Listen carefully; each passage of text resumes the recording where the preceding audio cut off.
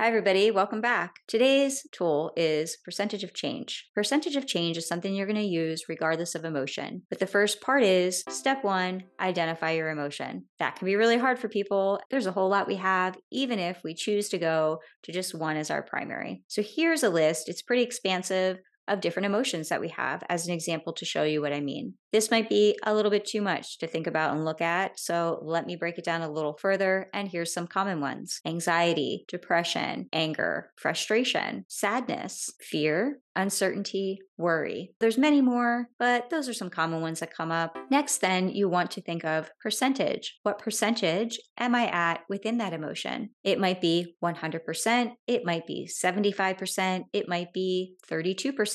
It doesn't matter. Whatever it is you want to give it is the right answer. I'll give two different examples here: anxiety and depression. So you've identified your emotion and percentage of where you're at. Even at the percentage that you choose, it is the right percentage for whatever you say that it is. So whatever your percentage is for if you're feeling anxiety, mark it down in your mind, and you might want to even consider documenting this information for about a week. But what percentage are you at? If you're feeling anxious, you might be at a high percentage if you're having obviously an anxiety or panic attack. But even if you're pacing a lot, having racing thoughts, can't settle down, losing focus, feeling very scattered, disorganized kind of thing, well, that might feel like 100% for you. And someone else might be at 100% in anxiety where they're just having a lot of racing thoughts, difficulty settling down, and maybe some digestive issues. They might also be having some body pain. Someone else might also just recognize that they're having a high level of anxiety because they're breathing different. Whatever it is for you,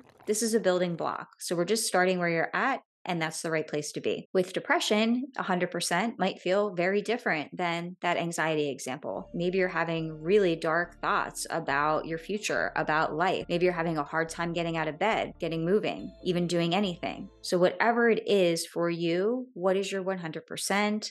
What are the variations between? Find your emotion. What percentage are you at? Step 3, you're going to now start noticing small and slight percentages of change. So for anxiety, maybe you start to notice little moments that you're in the present moment, that you're not all up in your brain and your mind is racing. And maybe those moments are only 5 minutes. Maybe you were able to have a conversation that you were able to be present in and was very fulfilling for you. Maybe you noticed that you were able to stop pacing. Maybe you were able to sit down and enjoy a meal without thinking about stress, etc. And then when you notice, you have that awareness, then you're going to notice what percentage am I at right now. If I felt like I was at 100% and I was able to have a present conversation and be out of my, anxious mind for a moment, my body might have calmed down for a little bit. Well, now maybe I noticed that I went from 100 to down, maybe it's only down to 90. It doesn't have to be a huge drop down. And then maybe later that afternoon, you were able to get outside and maybe it's just for a 15-minute walk. Notice percentage of change. How anxious are you then?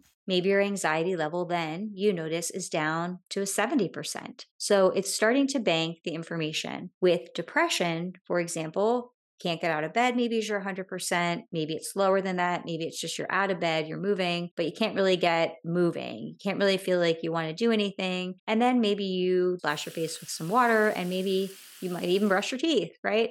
Well, that might take you from 100 to maybe 97%. And then you go in and you drink some water and maybe it's just a tiny little glass. It's going to help percentage of change of whatever's going on. If I'm dehydrated, it's going to change that percentage, right? So same thing with emotion. So now maybe you drink a little bit of water, you have some orange juice or some herbal tea or some coffee or something. What is the percentage of change? Now maybe you're down to an 80% with that depression. So you're going to have your emotion, you're going to have your first initial, what percentage are you at? And then you're going to start collecting the information of where you have small percentages of change.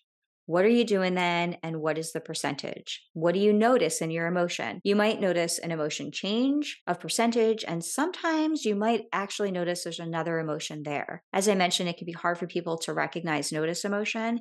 And sometimes we jump over our primary one and go to a secondary emotion that feels more comfortable. So in this exploration, you might start discovering some of that. And we want to start here. So just start with kind of breaking this apart. When you're collecting this information, you might want to write it down. You might want to kind of keep that journal that maybe you've already had if you've been with me for a bit here, or start one, because sometimes we can lose sight of it. We might bank that information. Oh, I noticed that when I go out in nature, it really changes how I'm feeling. Or when I have a conversation with a friend, it really times out some of the other stuff, or it helps my emotion regulate differently. Or when I pause and I get out of the storytelling in the mind, I recognize how in the present moment, my emotions, there's nothing going on here. So I can maybe be really regulated the more I stay in the present moment, for example. So you're going to be collecting information, and it can be helpful to write it down because then you're going to see your own patterns.